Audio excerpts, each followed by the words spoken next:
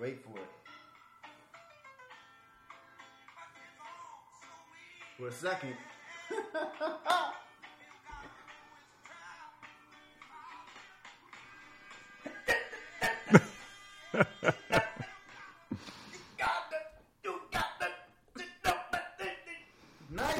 Nice intro there, Jeff. Thank you, sir. Very good.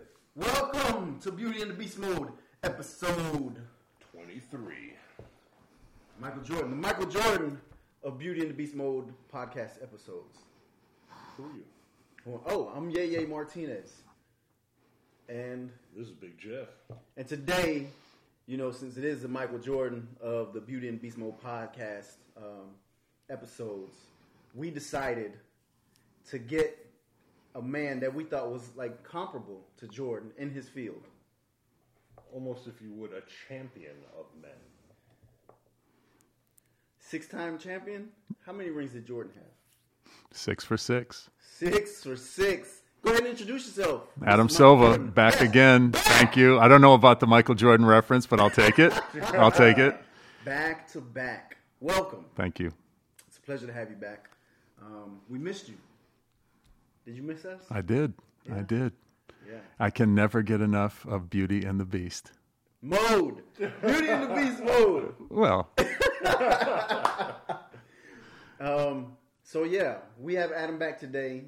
Last time Adam was on, we just started to scratch the surface on some very interesting topics as it related to leadership, character development, and we wanted to dive in a little deeper on some of those. And Adam has been doing some new things with character development and building men, and we wanted to talk more about that today and really get into great detail on these topics.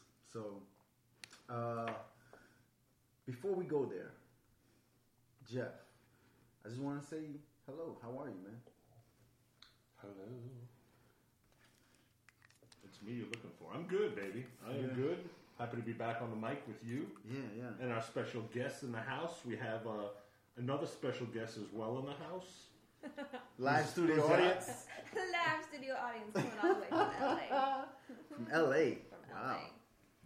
So, we have our live studio audience today, and if she has questions, then we'll make sure she gets them on. Damn right. Yeah, absolutely.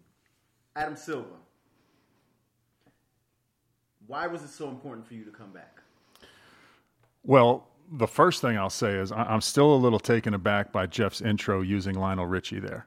That's all. I'm singing hello now in my mind. And I don't know if I'm ever going to recover from this, by the way. I mentioned to you guys when we were kind of talking leading up to turning the power on here that it took me a while to come the first time, after your invitation. I always struggle with, who am I to share this kind of stuff? And, as I've talked with a lot of the kids that I'm able to spend time with and some of the executives that I work with, it's, I'm not here to preach. I certainly don't consider myself to be an authority on anything. But I think that there's a lot to talk about. And, with you guys wanting to spread positivity in the world, hopefully I can help do that a little bit. Because I've referred to myself as a deeply flawed individual. And I will say that over and over again. I learned from making a lot of mistakes. And so, I guess they say that a smart person, learns from their mistakes. A wise man learns from the mistakes of others. So hopefully we can help some people develop some wisdom here, and just share some of the pitfalls and tribulations and whatnot. So that's why I'm back. Yeah. Awesome. Nice. In addition to the fact that I love you guys, as you know. Yeah. So, yeah. You love Jeff's DJing abilities and talents. That's right. And next time we will have the turntables there for you so you can get on the ones and twos. Absolutely. So before we got started, before we actually pressed record, we had a great dialogue going around the table, talking about character and leadership and race and you name it, we were talking about it.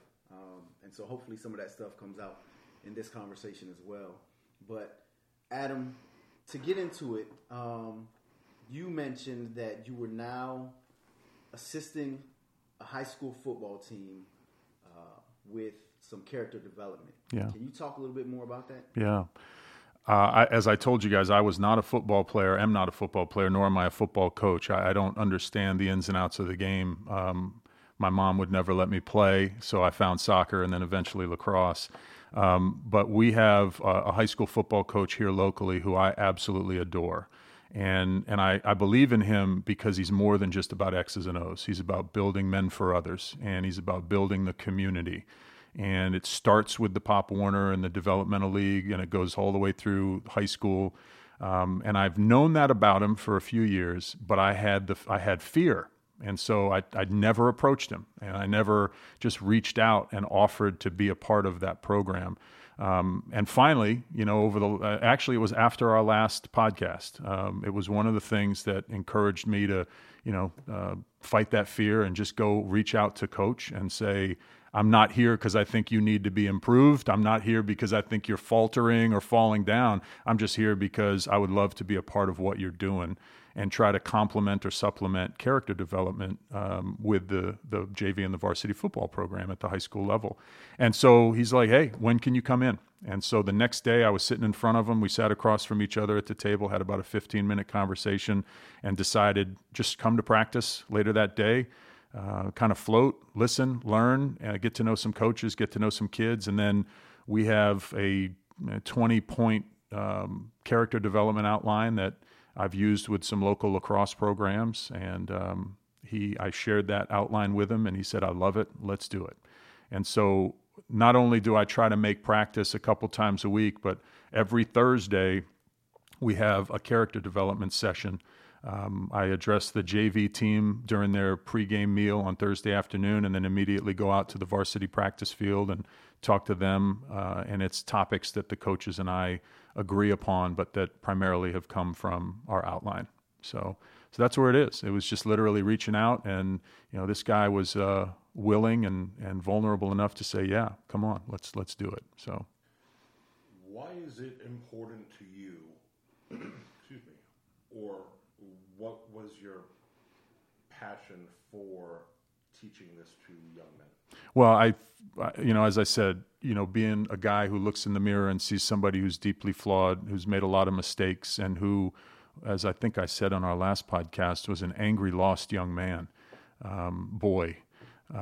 My hope is that I'm able to just share some of the things that I've learned over the years through the mistakes that I've made and the mentors that I have with the next generation. It's an opportunity to give back. And I don't think that we do a good job in this country helping boys become men. I think by and large, we've done away with a lot of the rites of passage that men in society need. I think that we don't do enough as mentors through our ability to coach. And I was taught about 7 or 8 years ago by a guy named Joe Ehrman. The book was Season of Life, that manhood, there's a crisis in manhood in this country.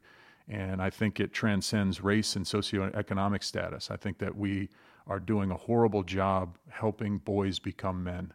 And so, and I know that, again, from experience. I'm not a preacher. I'm a guy who has made those mistakes. And I know that when I was in the shoes of these young men, that I was falling for society and culture's definitions of what it meant to be a man.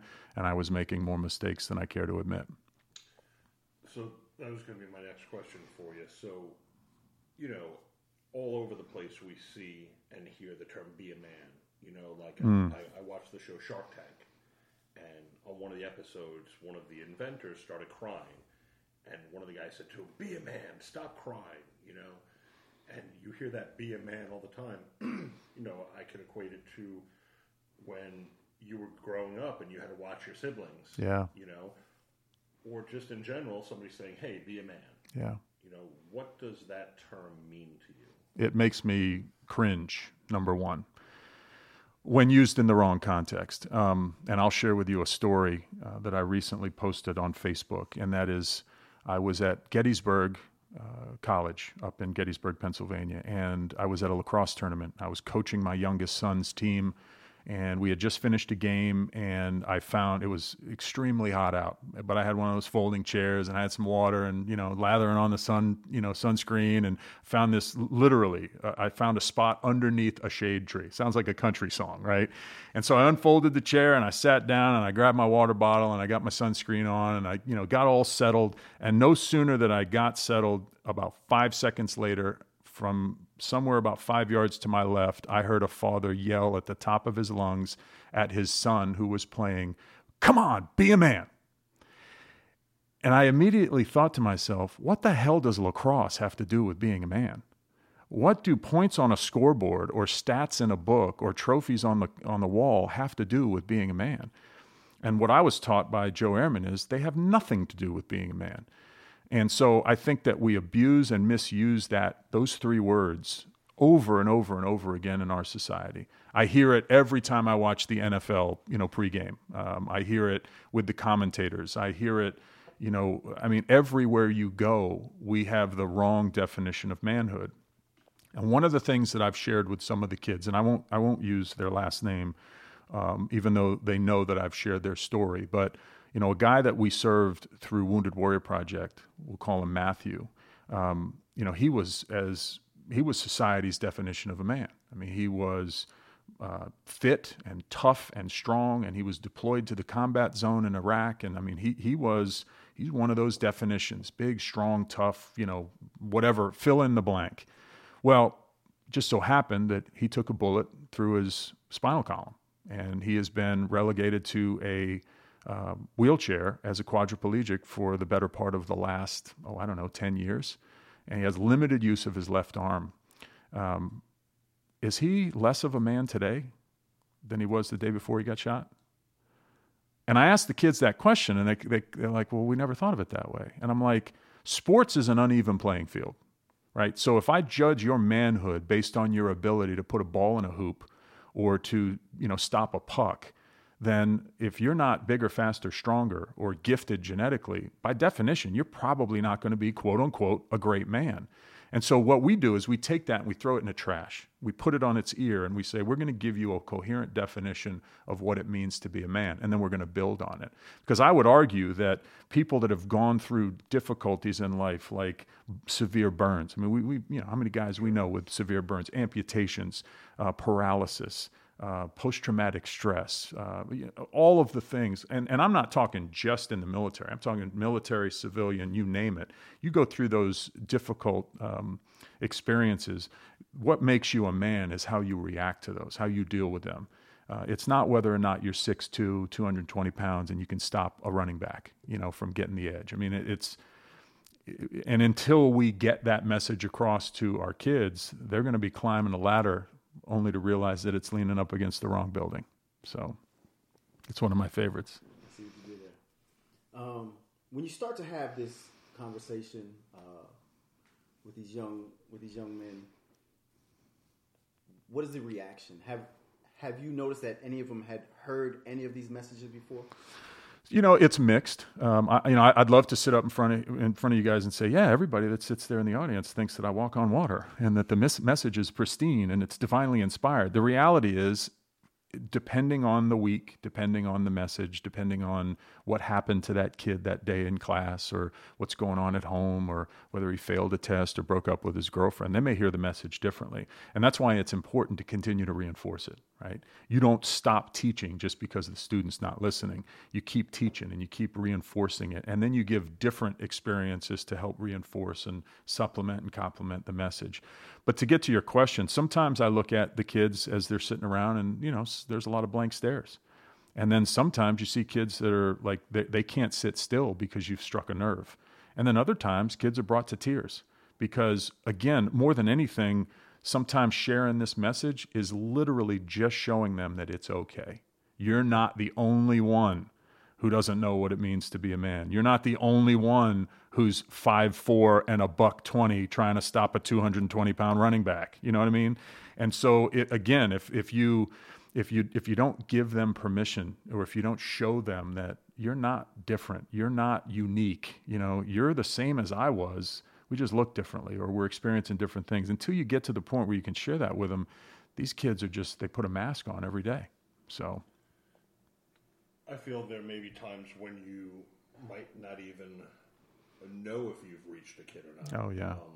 And then it might be something where maybe down the line you realize, I know last time you talked about the one kid who wrote you that email. Yeah. So are you giving specific, is it just knowledge that you're dropping on the kids, or is it specific examples or stories or personal experiences that you're sharing with them?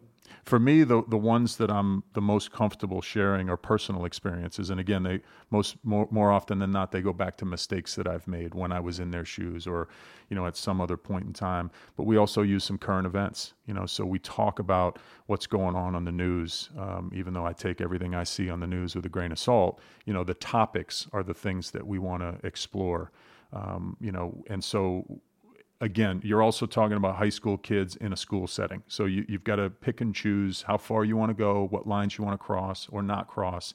But by and large, I mean, I'm going to get off on a tangent here for a second, though. We assume that kids aren't ready, when more often than not, they're not only ready, but they've already gone down that path and they've gotten misinformation. And so more often than not, when we decide not to address the topics, we actually make the problem worse. So there are very few things that I won't talk about, but I also have to be respectful of the setting that I'm in. So we have a few questions from our live studio audience.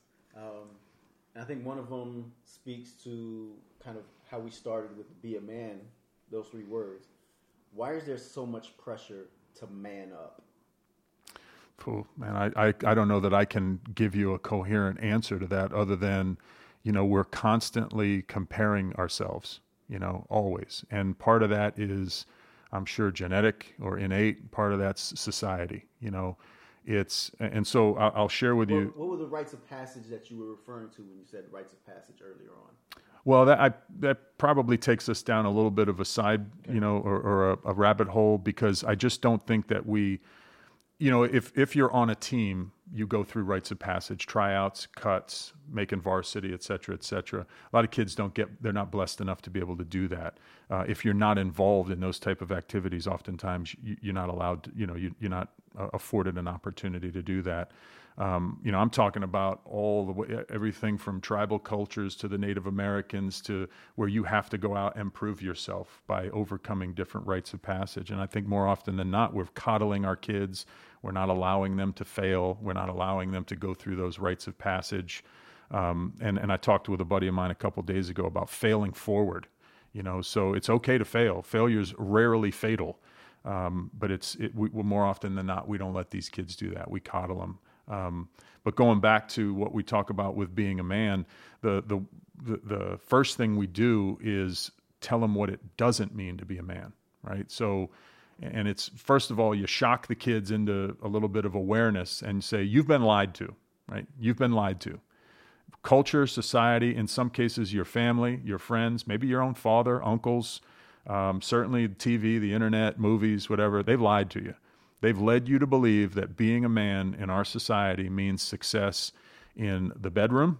In other words, the ability to basically dominate or be successful with the women in the boardroom, or the billfold. In other words, success professionally, and then on the ball field. And so, if you're a great athlete, you must be a great man. More often than not, when you're successful in one of those 3 areas, it's actually hindered your growth as a man, and it masks all kind of insecurities and failures. And so the first thing we tell them is those B's are lies: bedroom, billfold, ball field, in some cases working with wounded warriors, battlefield. That means that you're financially successful. That means that you have a pretty girlfriend or a hot wife. That means you got a fast car or a big house. That means you got a great business. That means that you're a hell of an athlete. It doesn't mean you're a man. It doesn't make you a great man. Because if you take it on the flip side, if I'm not successful in those areas, am I less of a man? And so then you'd have to ask the question, well, what if you're a teacher or a cop or a fireman and you don't live oceanfront and you don't drive the Maserati? Does that make you less of a man? The guy who gets shot through the neck and who's confined to a wheelchair, is he less of a man? So we tell them what it's not, and then we give them the definition of what it is. And that's where the whole curriculum starts to take shape, where we work with them week after week and during practices and on text messages and, emails and phone calls and, when you bump into them at Publix or Starbucks or, whatever. So how do you get to those topics to discuss with these young men? And how do your topics evolve? Sure. So the first one for me was, again, you come in and you give them an eye opener and you say, hey, you've been lied to. And then each week for me was then introducing the definition. So, the first week we dispelled the societal and cultural definitions. Week 2, the first component of being a man is relationships, the ability to love and be loved. So we introduced the L word, right? And so then you have to make sure that the kids understand we're not talking about the physical love. We're talking about the willingness to do for others, to be a man built for others, to go into situations asking what's in it from me instead of what's in it for me. Loving without limits or expectations. That was another phrase we threw out at the kids, and they're kind of like, what did he just say? Love without limits or expectations. And so we just talk through what does that mean? What does that mean as a teammate? What does that mean as a son? What does it mean as a father? What does it mean as a husband? And so that's the first component, is the quality of the relationships you have. And you guys know, we used to talk about that at work. I don't think that you have to be different at home or at on the team than you do in the office. And then the second component is commitment to a cause greater than self. And when you're talking to kids on a team, that's easy, right? The success of the team. Doing one more rep, making the extra pass, scooping the ground ball and getting it to the goal scorer, making that key block so that the running back can score the touchdown. So that's easy. But then what we talked about with the kids was, when you leave the team, now what? Because if you're anything like me, you leave that locker room, number one, you're going to leave a piece of your soul in that locker room and on that field, and it's going to create a void. So a lot of guys fill that void with bad things: drinking, drugs, misogyny, breaking the law, whatever it is.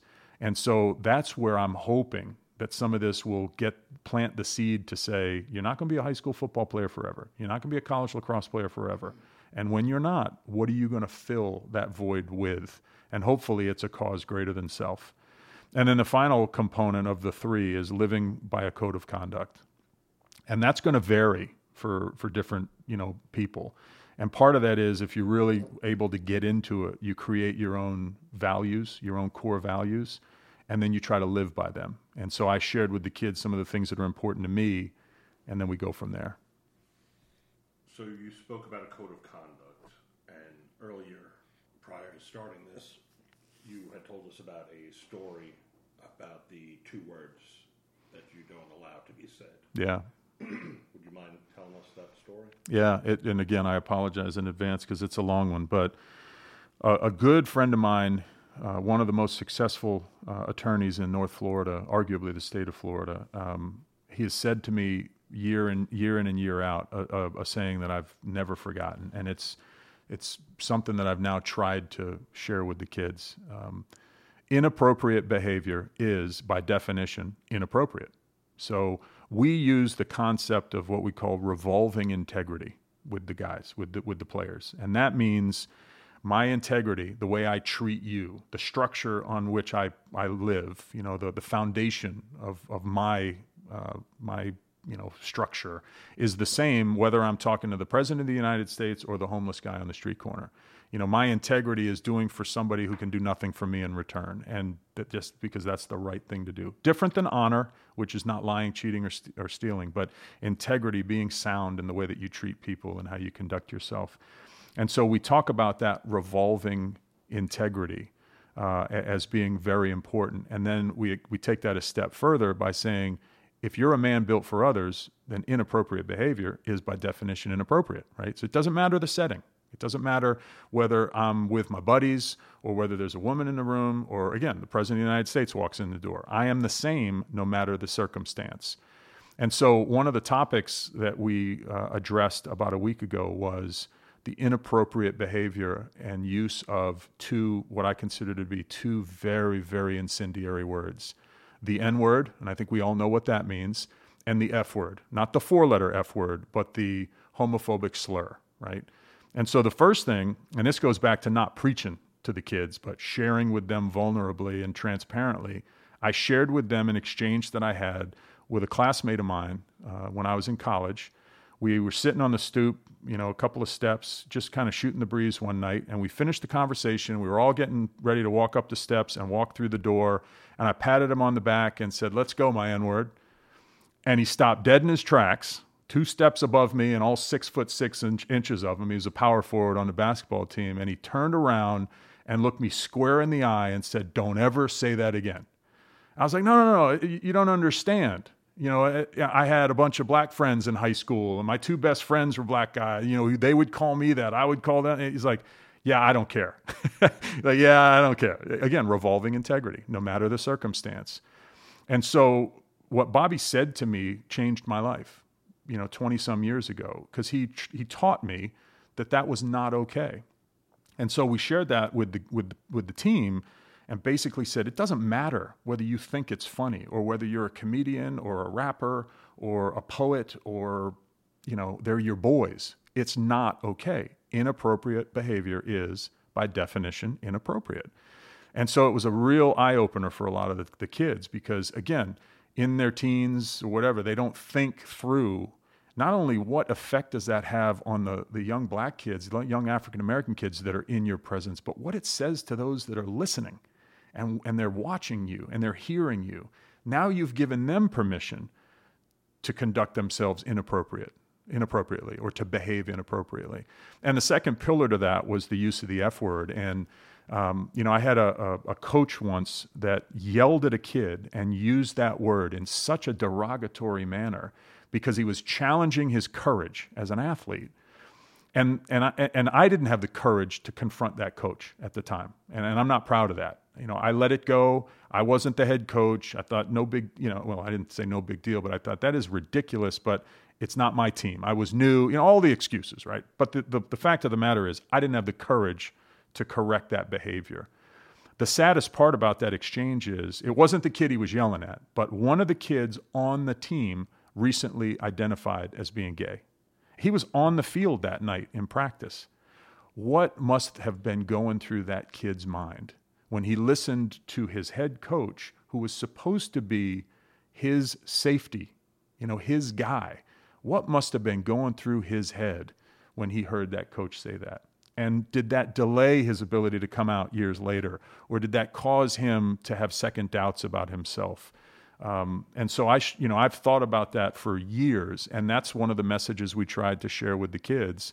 Now, letting you know, I guess, 2 positives that have come out of that. And again, this is self-serving to share with you, but I wrote my buddy Bobby an apology letter about 20 some years later. And in classic Bobby fashion, he accepted it with grace and dignity. Basically said he never questioned my character then or now. Didn't really even remember the exchange. And again, he gave me the gift of forgiveness. And then the kid who was on the field, who recently identified himself as homosexual, I called him. He didn't answer, but we ended up exchanging voicemails. And I told him, "I love you, I'm proud of you, and I'm here for you."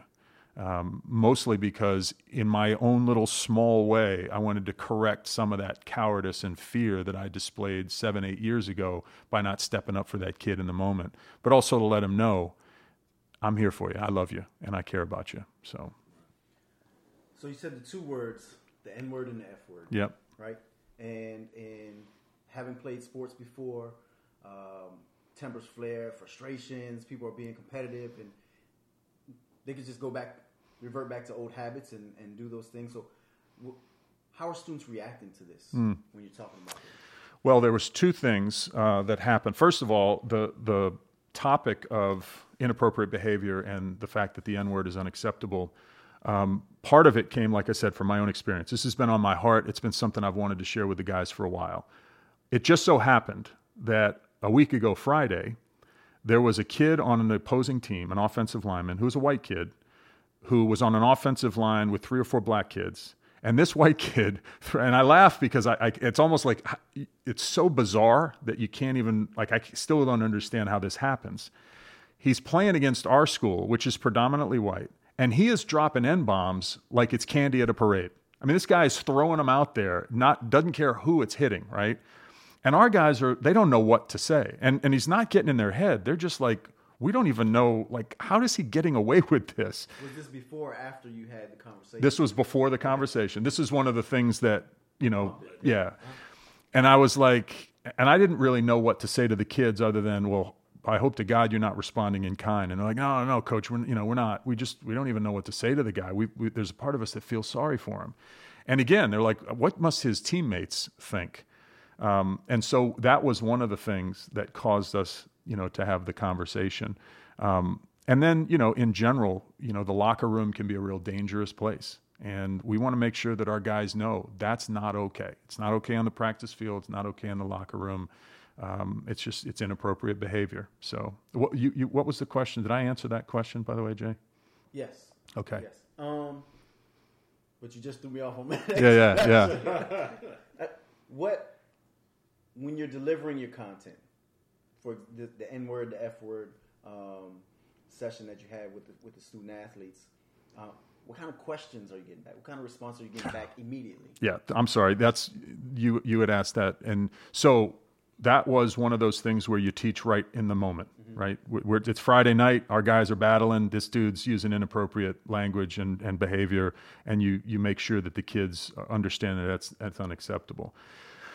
When we ended up delivering this content, I was shocked at the number of kids who came up to me after the fact. And, every once in a while you touch on a topic, and I always tell the kids, look, if you think anything I said is BS, you have the right and the responsibility to challenge me.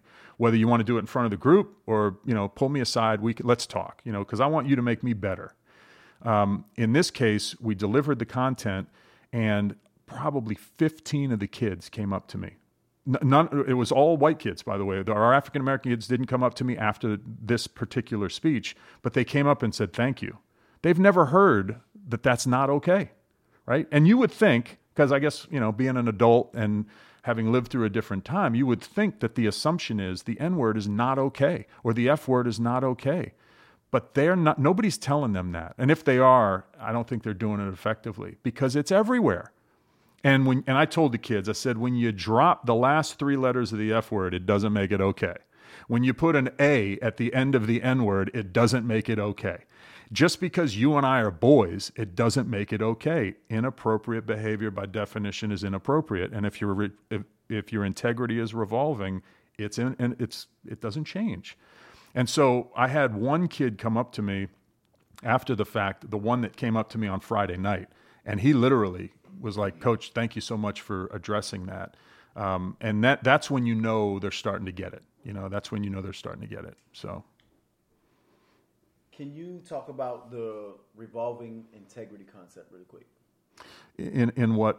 Just in for somebody that may hear revolving integrity, what does he mean by revolving integrity? Yeah, revolving, in other words, think of 360 degrees. No matter where I am, no matter which way I'm pointing, I am who I am, versus situational integrity, right?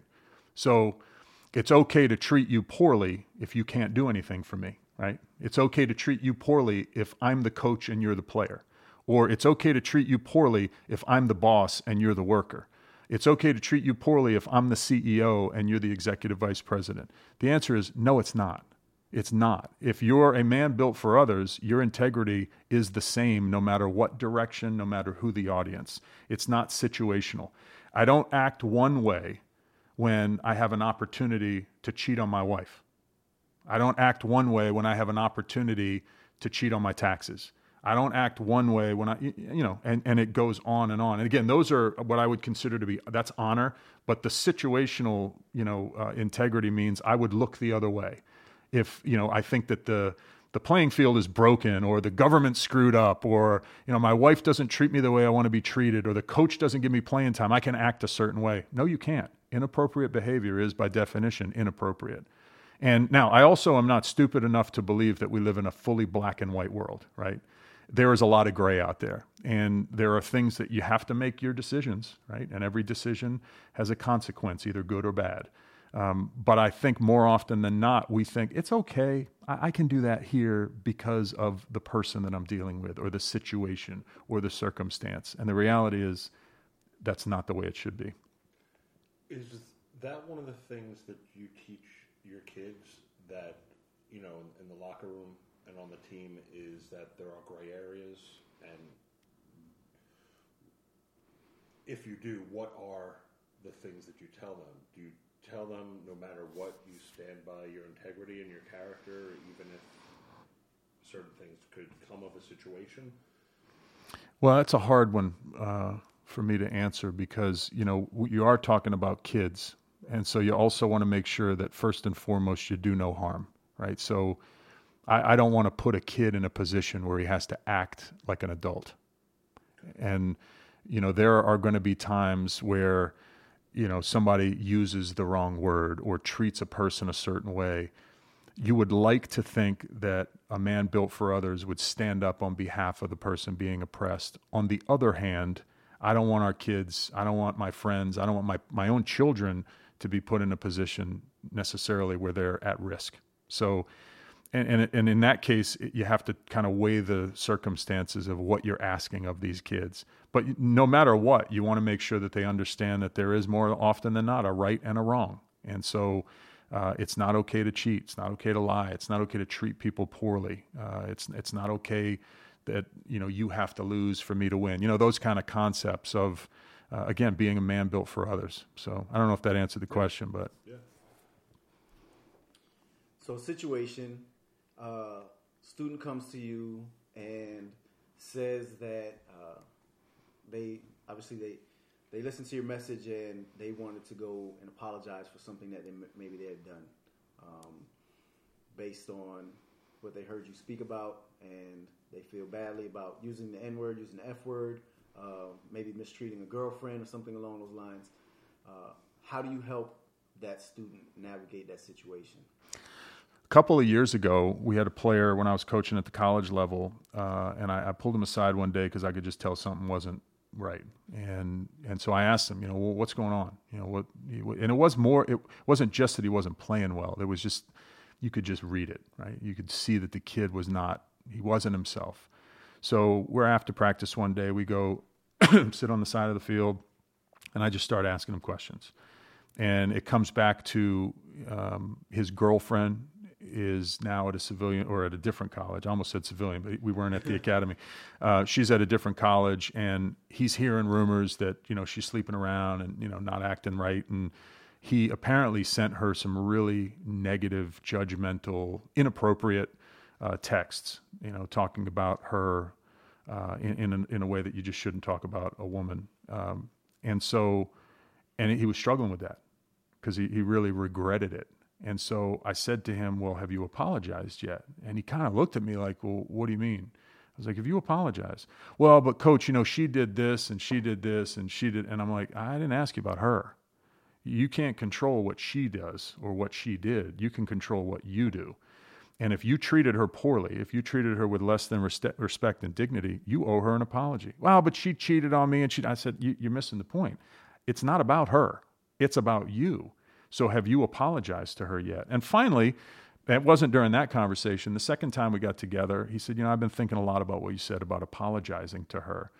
And I said, again, man, we're not talking about what she did. We're just talking about what you did. He goes, no, coach, I hear you. And I think I want to do that. And I was like, okay, well, let's do it then. He's like, well, what do you mean? I'm like, write her a letter. Well, I don't want to put it in writing. I was like, no, I get it, right? You don't know where that's going to be, the screenshots or, somebody putting it out on social media blast or whatever. I'm like, but why don't you do what Abraham Lincoln did? And then, of course, then he looks at me like, what is this guy talking about? And I'm like, write the letter, put a stamp on it, address it, seal it, and then throw it in the trash or burn it. He goes, well, why would I write the letter? I'm like, trust me, the exercise works. I've been there before. And so he did. He wrote an apology letter to his ex-girlfriend. Again, she wasn't without fault, but that's not what we were talking about. And he just apologized for talking to and treating her inappropriately. And he came back to me and said that it really was therapeutic for him. And so that's one tool, that we've used. The other one is when you can, go apologize to somebody, and if you can't, call them. And if you can't call them, message them or text them or Facebook them or whatever the hell it is. But more often than not, we tell people, don't apologize. Don't reach out and correct past wrongs. And the reality is the person who refuses to apologize is the one that has to carry that burden. And so that's something that, again, I haven't gotten into that so much yet this fall, but in the past with some of our lacrosse players and some of our college guys specifically, it's, part of being a man is accepting responsibility. And you can't accept responsibility if you're not willing to admit your own mistakes.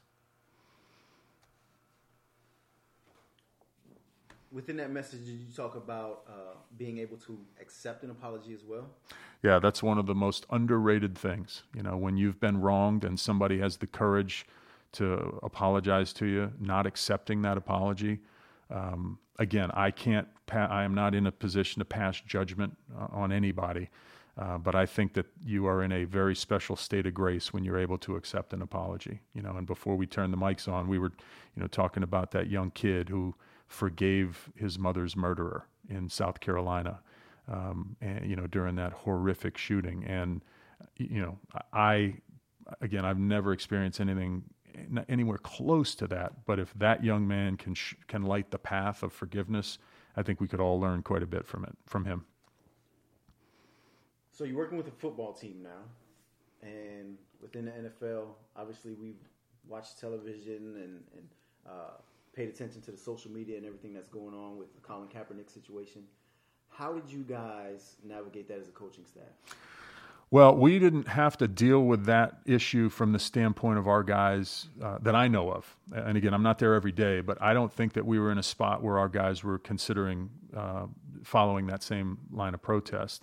But we did use that as an example in our discussions when we talked about living by a code of conduct.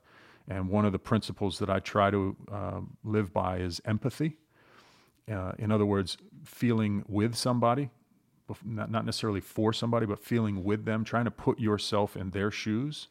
And I think that one of the things to be learned from this, and let me be clear, my brother's a cop, my brother-in-law is a cop.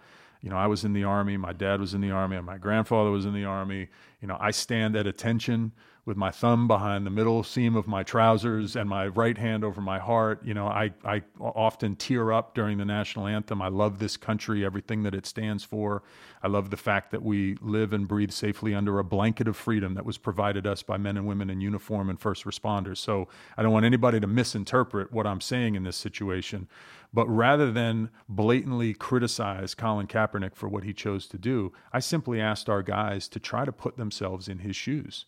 What pain is he experiencing that would cause him to put himself in this situation from the standpoint of being willing to risk? And some would say, well, he's a backup quarterback. He's not risking anything. That's crap.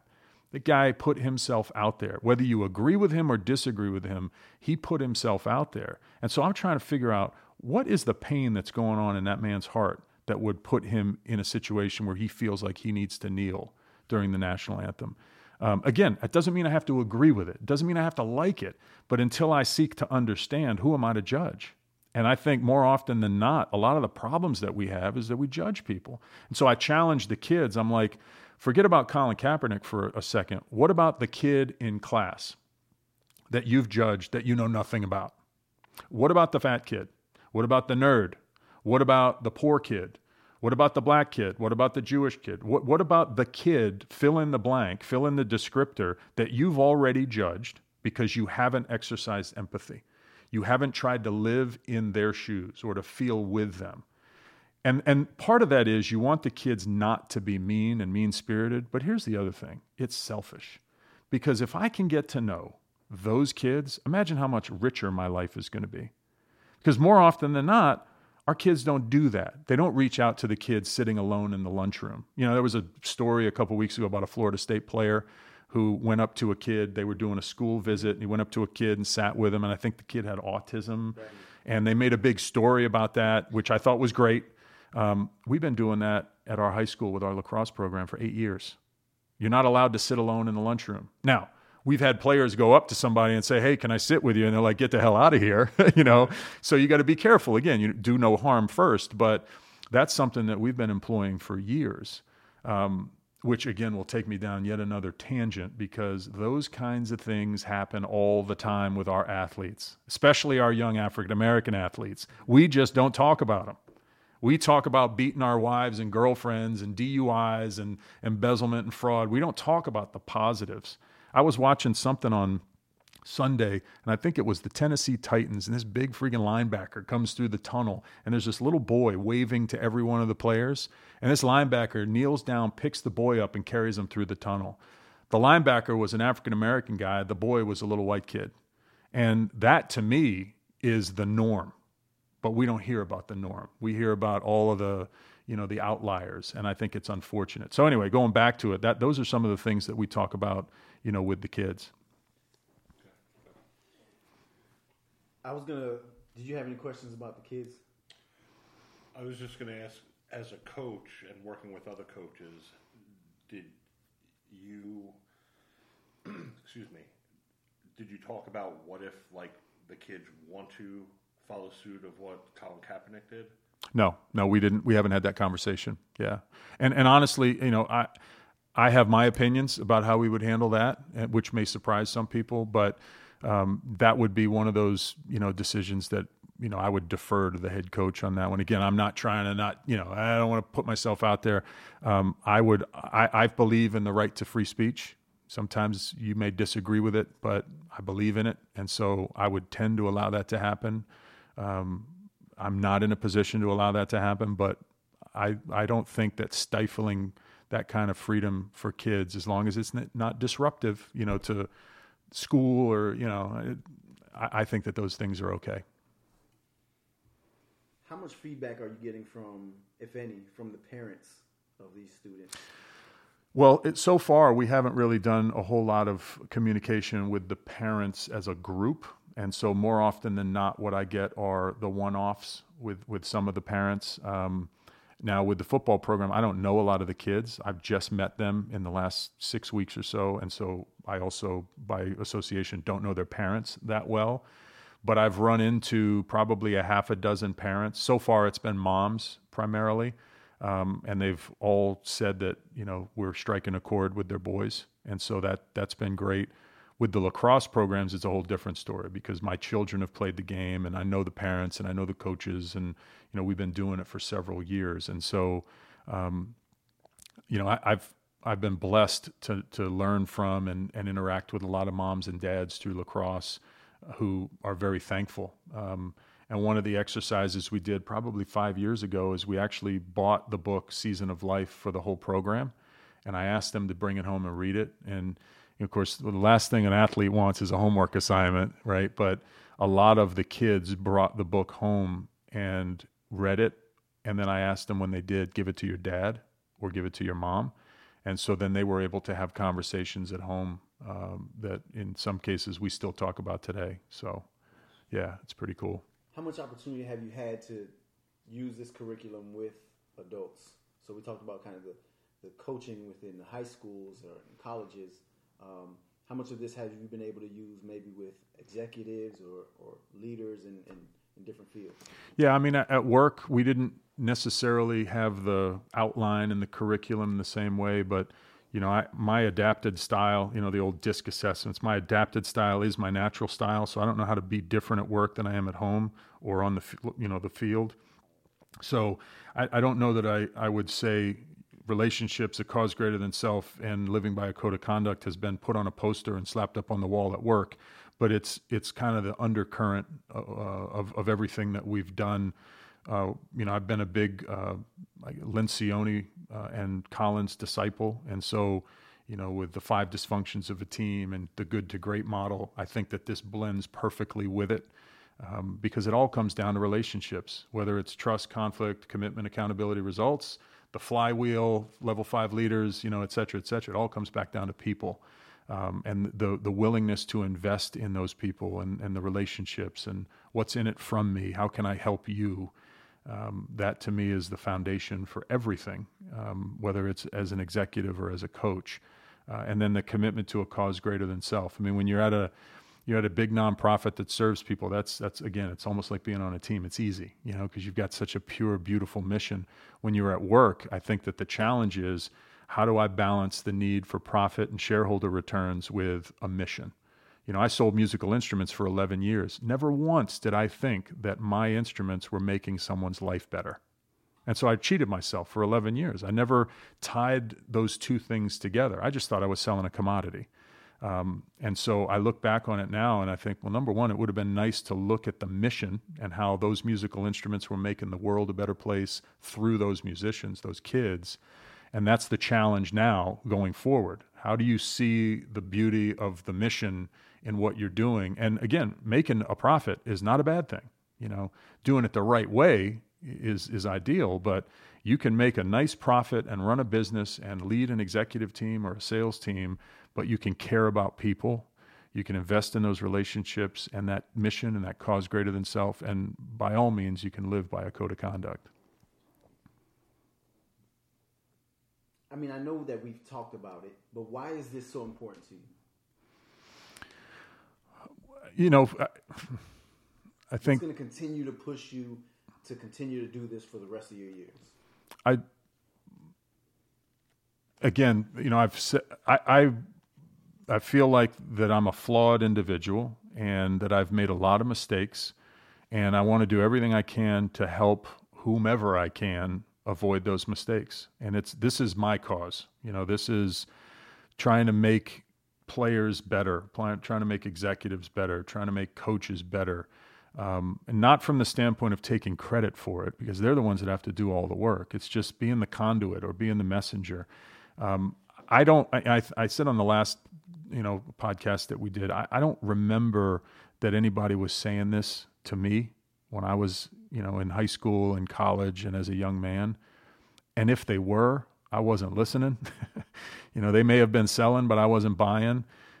That's all I'm trying to do. You know, that's it, is just trying to give back and help some of these kids. You know, and we talk about be a man, but there's a woman side of this too. There's a be a woman side of this. And, you know, what that is you don't have to be pretty and filled with makeup and, you know, defer to the man, you know, all that stuff. You know, you don't have to be Cinderella waiting for your Prince Charming. You can invest in relationships, a cause greater than self, and living by a code of conduct. So I talk to my daughter about this just as quickly or just as easily as I do my sons. It just so happens that I coach boys and men's sports. So, but they're equally valuable. The principles are the same. Have you ever given an apology that was not accepted? Oh yeah. I reached out to a father of a kid that we let go for a lot of reasons, and on 3 separate occasions offered, you know, an apology and or an olive branch, and was not only was it not accepted, but then it was, you know, it was the butt of a lot of jokes in the local community, and that hurts. I mean, I'd like to say, oh yeah, you know, you get over it, it's easy, no big deal. The reality is it hurts, and you think about it, and it's just one of those things. I wouldn't change it though. I think we made the right decision that started, you know, the anger. Again, for a lot of reasons that I won't go into ever again, but we made the decision that we felt we needed to make, and I think that offering the olive branch and again, I wasn't apologizing for the decision. I was apologizing for the fact that we had gotten to the point where we couldn't communicate.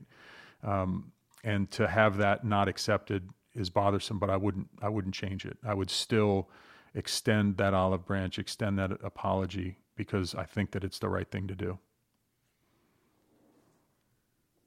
So after the football season, where do you take your content? Where do you take your curriculum? How do you get it out there? Well, part of it is taking it to work. You know, working with the company I'm with now, we've got 11 independent companies that are, you know, trying to work more effectively together. So I hope to be able to bring this kind of content to my teammates there. I've also, lacrosse season starts in January, so there's no rest for the weary. We'll hopefully make a deep run in football that'll take us into November, if not the end of November, and then lacrosse is the end of January. And then I've recently made contact with an organization that does this type of thing. And so being able to work with college teams and spread this message is something that I hope to be able to do on a part-time basis as well. So you had mentioned bringing it to where you are now and 11 different companies. In my eyes, I almost see it easier dealing with young men or kids when you're trying to make a point or build them what kind of roadblocks do you see in dealing with adults and trying to get them to change their mindset or the way that they look at things? Well, I think you guys saw this, when we were working together. If the people are willing, if their minds and their hearts are open, it's not hard. If you have a champion at the highest level in whatever organization you're dealing with who says this is important to us, then that really gives you the permission to play. There are going to be skeptics. Not everybody's buying, and not everybody buys into what we're talking about here. Those are people that, and again, I'm not going to judge them. That's the way they want to live their life. I lived my life that way for a long time, where I didn't think about other people. I didn't think about what's in it from me. I thought about what's in it for me. And I was miserable for a long time. It wasn't until I got to the point, which I still struggle with this, by the way, is doing something for someone else without the expectation of return. That's easy. That's a nice tagline. It's easier said than done, because the minute you do for someone and they don't reciprocate, human nature is, well, wait a second, don't you know what I just did for you? And so it's a constant challenge to put your ego in check and do it for all the right reasons. So it's, again, it's not easy.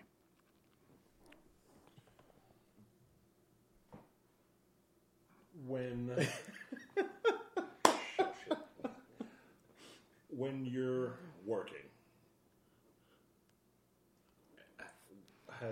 do you have any sort of something professionally that, let's say not a milestone, but something that you have not done yet that you want to do?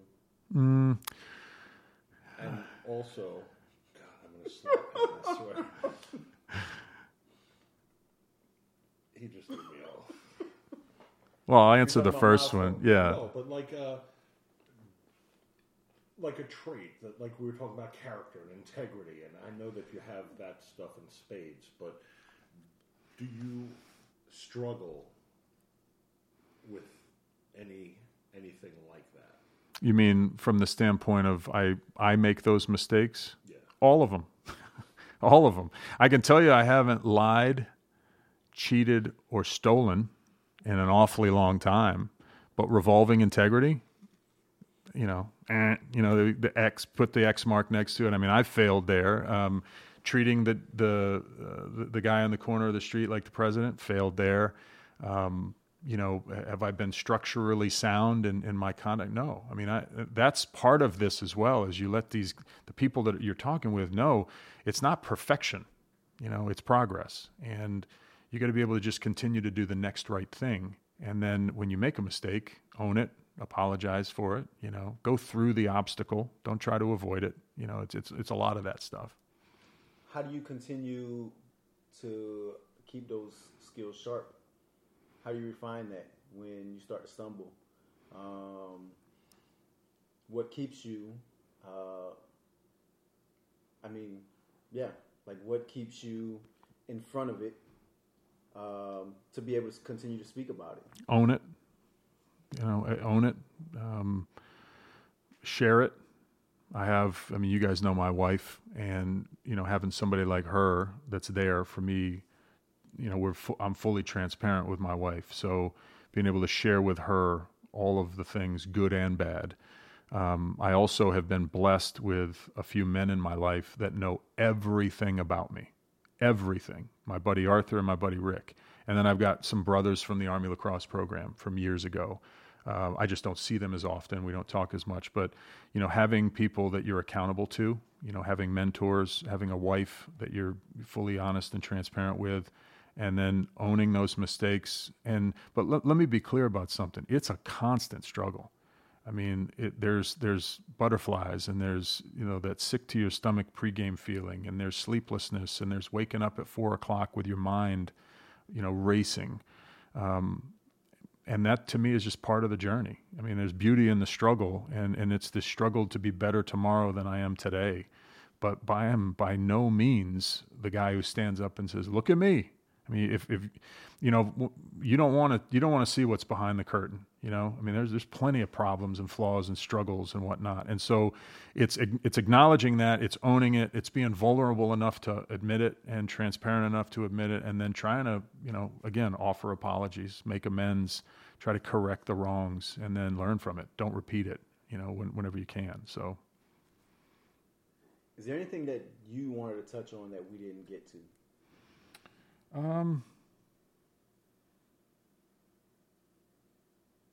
I think feels like we've gone over a lot of stuff. I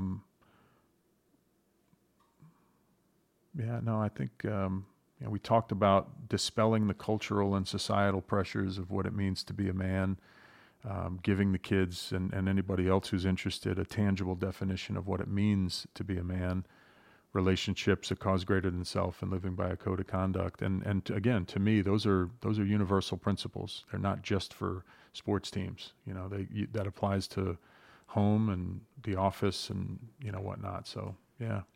If you had a kid standing in front of you right now who is having a rough time, he has a tough home life, and maybe he's going down a wrong path and has trying to do the right thing, and at every turn he's getting slapped and slapped and slapped, what would your message be to him? Well, I guess the first thing would be for them to know that they're not alone. You know, I think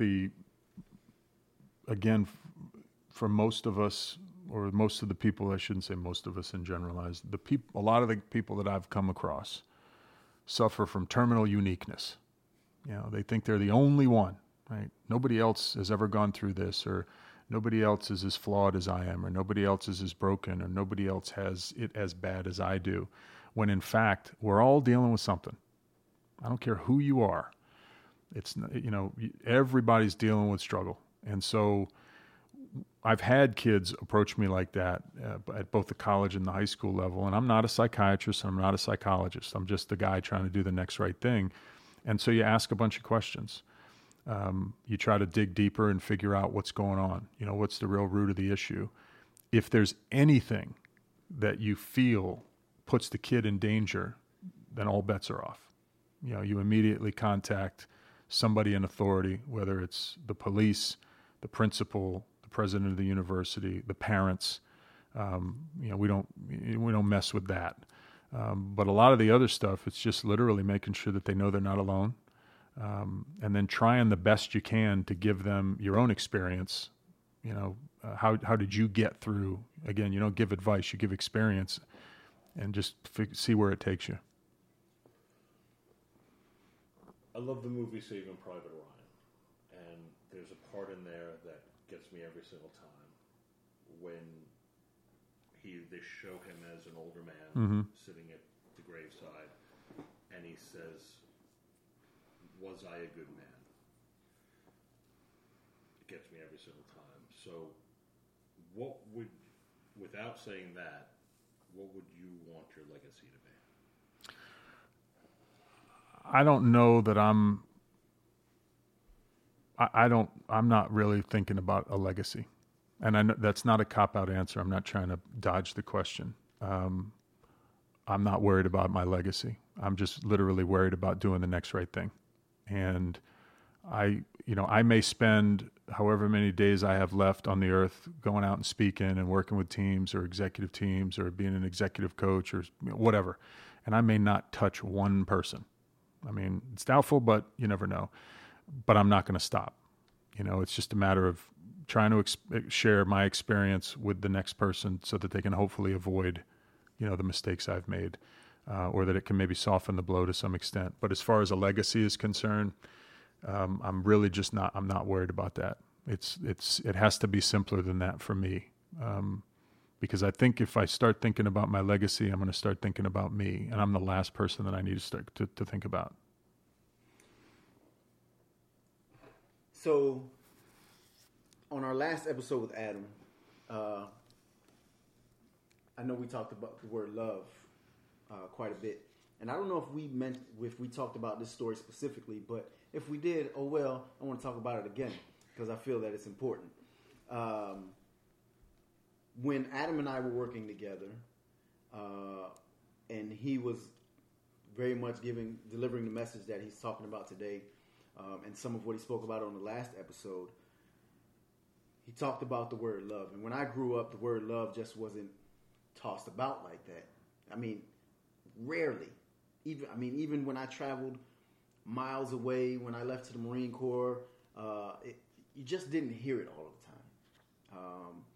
And so when I started working with Adam, and he started delivering this content, and he talked about the word love and being able to be receptive to it and also share it with somebody else, initially it was off-putting to me because I just couldn't get it out. I couldn't get it out and actually mean it.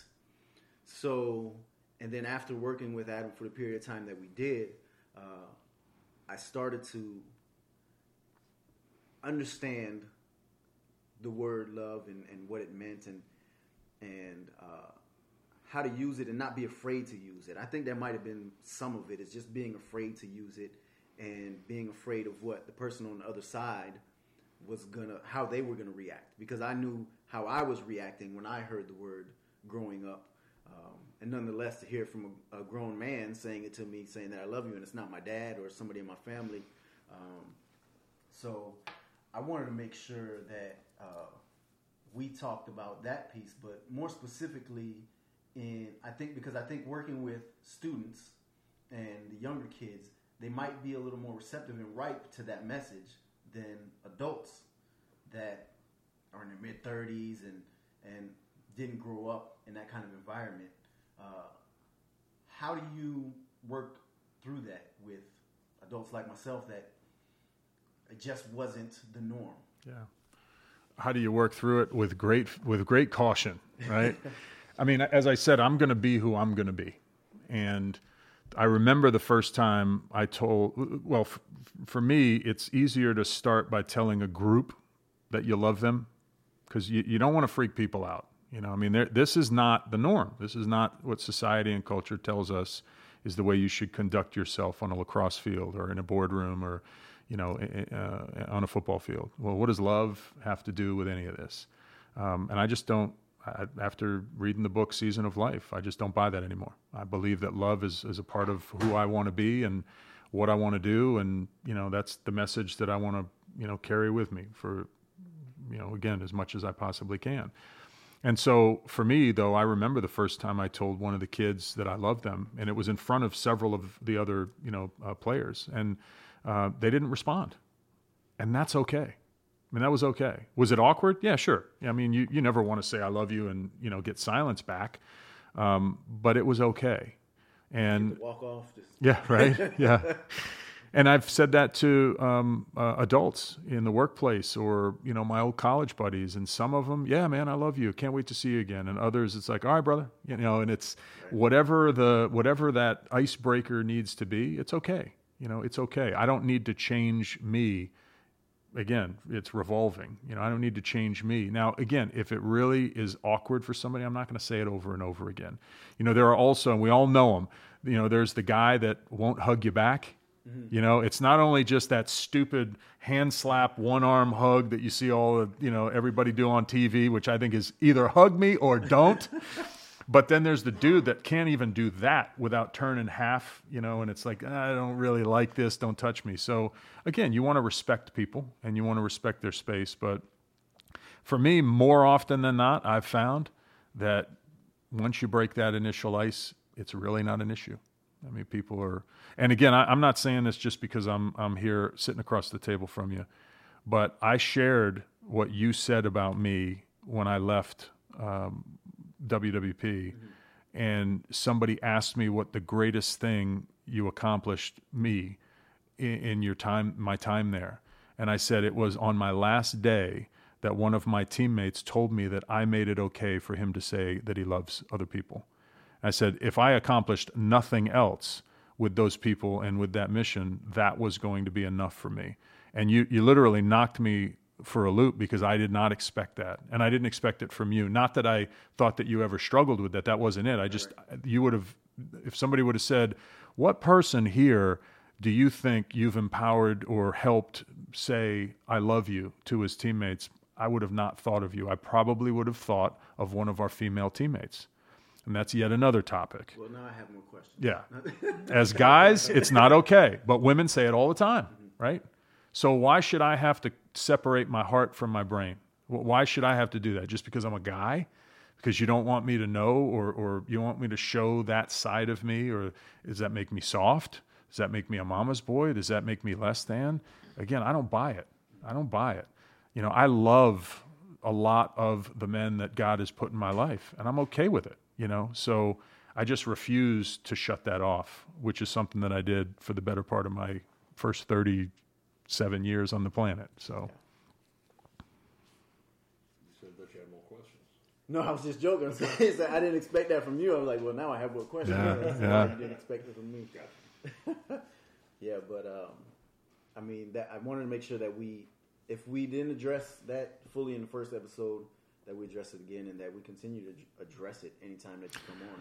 Well, and again, you know, we might as well dig a little deeper into it. You know, love, again, we're not talking about the physical sense. You know, we're talking about the fact that I am going to invest time, effort, and energy in getting to know you. I'm going to invest time, effort, and energy into getting to know what makes you tick. You know, I can love you in the workplace because I know what's going on with you. I know a little bit about your background, where you were raised, how you know, are you your brothers, sisters, parents? You know, I shared this story openly. You know, in 2012, I went to a doctor's appointment and found out that I needed a stent placed in my heart, and because I had a 90% blockage, they call it the widowmaker. I just got lucky. I went in to see the doctor. And so I told everybody at work, not the whole team, but I told all of the people that I worked with, this is what's going on. So I go through a couple of days, weeks, or whatever of recovery from the procedure. And literally a month after the heart stent, my mother died of pancreatic cancer.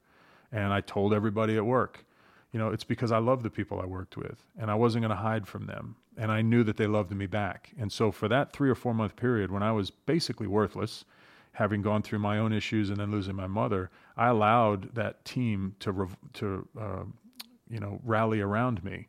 And then when we had teammates that went through similar experiences, I mean, you guys know this, we had 2 or 3 teammates whose either spouse or they had major heart issues, you know, like having to be paddled back to life type of stuff. When you go through that, then all of a sudden they share that with you, and now you can be of service to them. You know, I was on the phone today with a guy that worked with us over the years, whose father is dying of pancreatic cancer, literally. Like, he probably only has a few days, if maybe a few weeks left.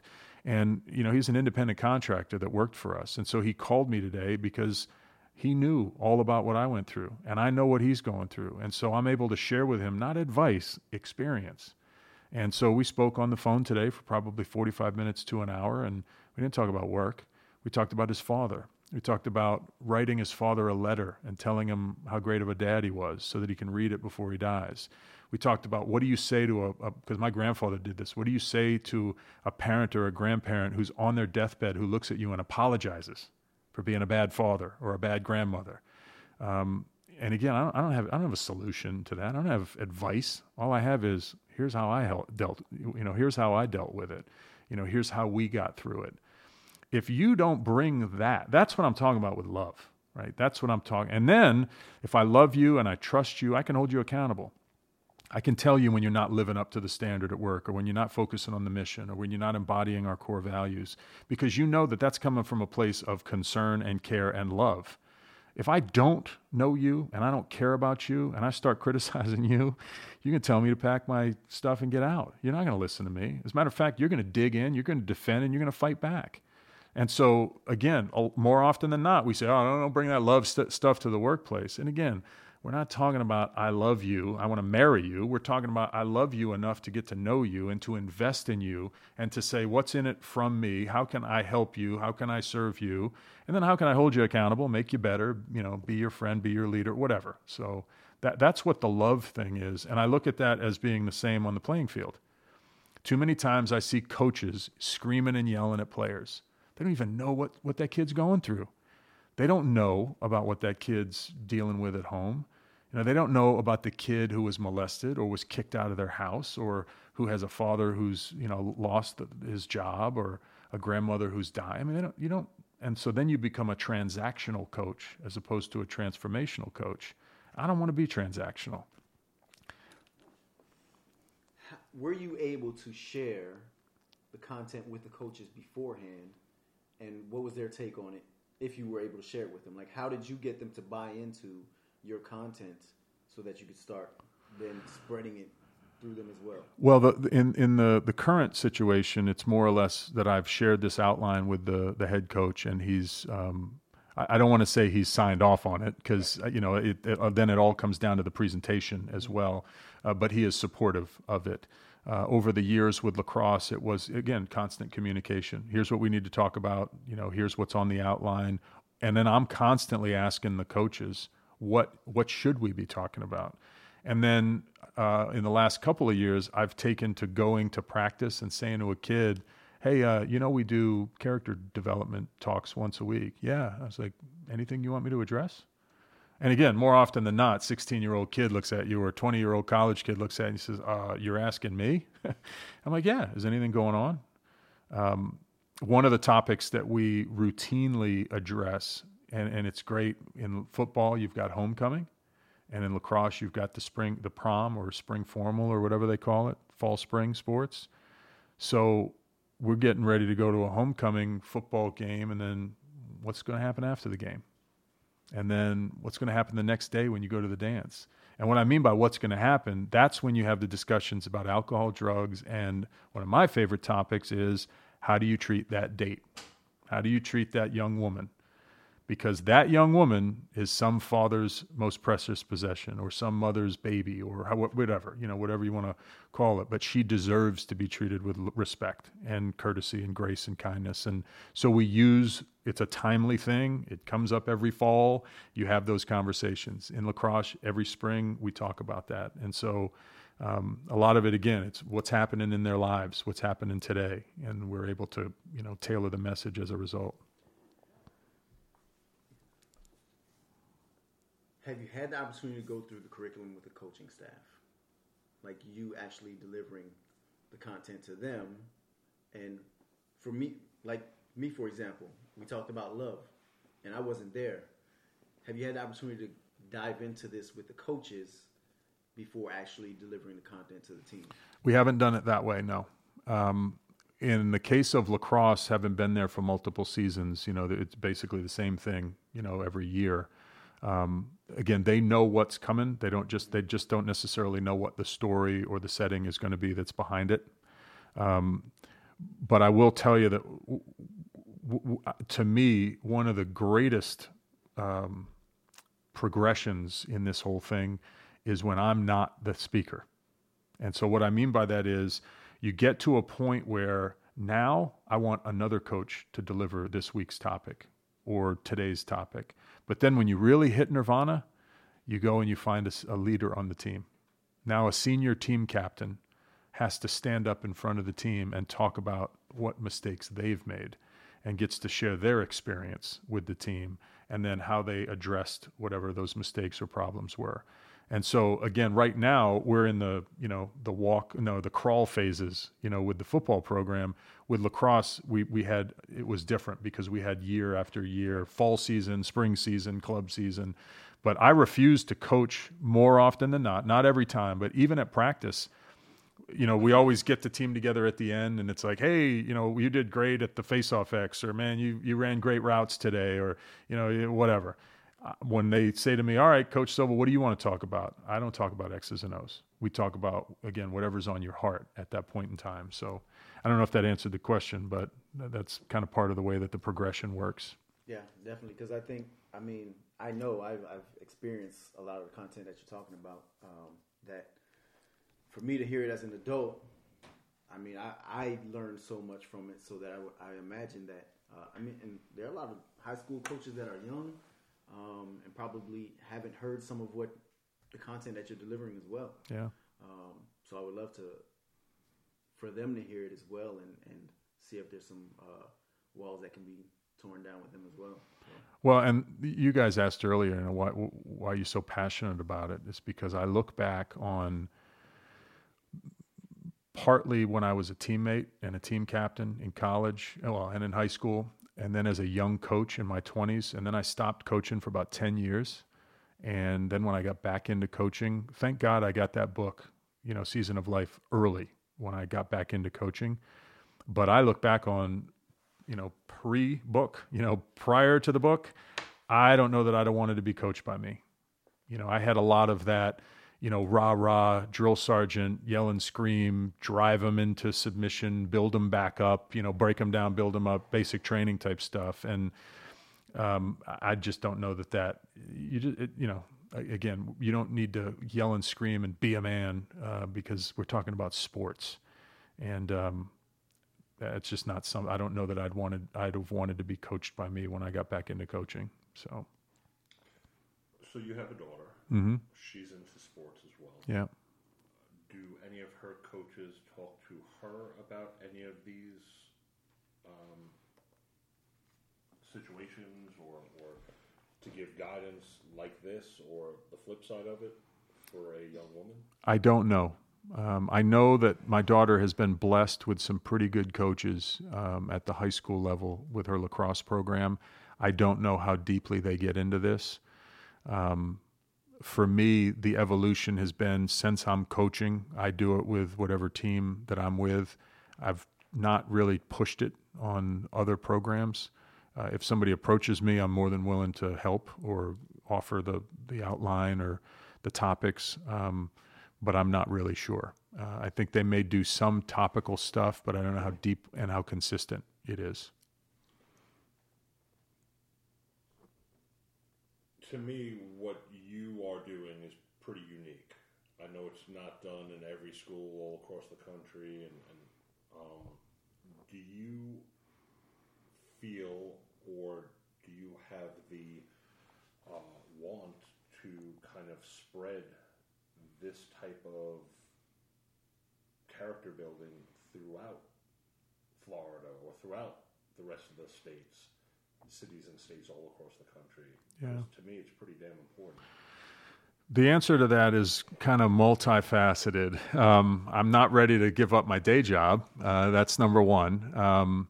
But I will also say that in the last, since our first podcast, and I got a chance to do a couple of lacrosse camps this summer, and one of them was actually called Life Leadership Lacrosse. And it was with a Division I head coach, and it was up in the Western Mountains of Western Massachusetts in the Berkshires. And he asked me to come in and do this. So I gave the kids about a 45-minute keynote on Be a Man, which you get the outline, and I share the apology notes to my girlfriends, and there's a lot of transparency to it. And I think it was well received. Those boys were 10 to 16 years old. So again, you massage the message a little bit. Because it doesn't have to be as in your face as it would be for a high school or especially a college program, but nonetheless, it was age appropriate, and to be able to communicate to kids at that age, I think is really important. And then I was able, and this was on behalf of Wounded Warrior Project, I was able to speak at the Inside Lacrosse Committed Academy this summer. Jeremiah Pauly and I were up there together, and of course, he did a great, entry or opening keynote. And then I served on a panel, and we talked about leadership and character. But then I was able to give that Be a Man speech again. And that one was really interesting because it was the first time I had ever given it in that setting and in the full, 45 minutes. And there were 300 kids. They were rising high school seniors and rising college freshmen, all Division I recruited athletes, and then all of their coaches. So I think there was somewhere in the neighborhood of 320 people in this auditorium, and I think it was well received. And again, most of them had never heard this message before. And so, do I think that there's a need for it? Yeah. Do I think that it's something that I'm passionate about? Absolutely. Am I ready to do it? Monday through Friday, 9 to 5. At this point, not yet.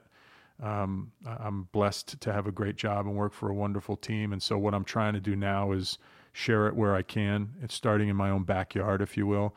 And then I think I've got, I want to say eight speeches on the calendar between now and the end of January. So a couple of colleges, a couple of high schools, a boarding school, one of the local private schools here, and then continuing to refine this work with our high school football team and then the lacrosse team in the spring. So, yeah. Very good. Very, very good. So we're at about an hour and a half right now, close to it. I'm sure we got another hour and a half episode coming in about 5 weeks with Adam. Hopefully we'll be able to bring him back after he does some of those speeches that he just spoke about, so that he could share some of those stories with us. Yeah, absolutely. But Jeff, Yeah. it's about that time. You think? You think? You told me that you're queued up today. I told you that I had a song today. You have a song, but you're not queued up just yet. Right. It would be rude to do that in the middle of our interview with this lovely gentleman here. So, Adam, you've been here before. You know what's about to go down. I do. We have our beast mode moment, followed by Jeff's joint. The beast mode moment, we'll get that out of the way while you look for your song there. And I don't want to be rude to you either. Yeah. Whatever. Now, you know what, Jeff? I love you. Love you, brother.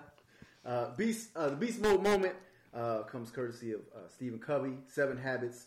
I think Adam alluded to it earlier. Seek first to understand, then be understood. Adam touched on it earlier. I thought it was a great message. And that's your beast mode moment. So it's not courtesy of Team Grasshopper this time, man. That's pretty Very impressive. interesting. Right? Yeah. Very interesting. Adam, takeaways from this episode. Being a man is not what we've been told. We've all been lied to.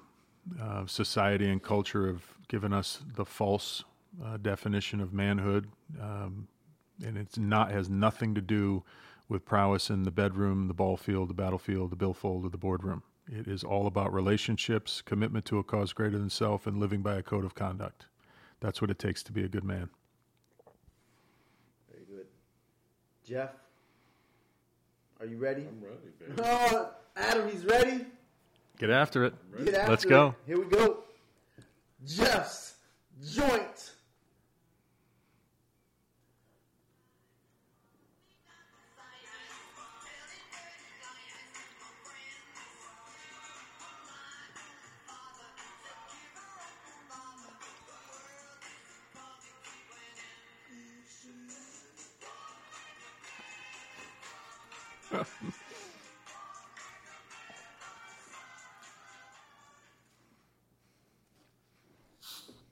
Tell us about it. Why are you laughing? Frankie Valli in the Four Seasons, Walk Like a Man. I thought it was very fitting. You know, started off the way we started off, discussed what we discussed, and you know, for anybody listening out there who may have young boys, you know, it is up to you to guide them and teach them to walk like a man, not just going on in life without any direction or moral compass, but it is very important that they, like Adam was saying, you know, the discussions that he has with these young men on the teams and trying to teach them the right way to do things. And it's way more than just that, but don't just talk the talk, but it's important for them to walk like a man. Hence the song, my brother. Is that your takeaway, sir? Yes. My takeaway? My other takeaway is Adam Silva is still a very handsome devil. I agree with that. It's the hair, right? Anyways. It's much more than the hair. My takeaway, the 3 B's that he talked about, the bedroom, the boardroom, and the ball field. I wish that I would have heard those messages when I was coming up as a young man. And the battlefield. And the battlefield, yeah. I wish that I would have heard those messages coming up as a young man, as a young athlete in the sports that I played. I wish that our coaches spoke to us about those things. But nonetheless, I'm grateful that I had the opportunity and continue to have the opportunity to hear these messages from Adam. And I'm looking forward to hearing some more about your journey and where this takes you. and hopefully sitting in a room one day when you're delivering this message as well. Absolutely. Thank you. And to our live studio audience, shout out. Woo woo! Thank you for the questions. Anytime. Well, Jep. Jep. Sometimes I call him Jep. Right? Jep. Big Jep. Hello. That's it, brother. Goodbye. It's a wrap. For Adam Silva, Thanks, Yeye guys. Martinez, And for Sade Malloy, this is Big Jeff. or Jep. And this is Yeye Martinez. This has been Beauty and Beast Mode. Peace. Be good to one another. See ya.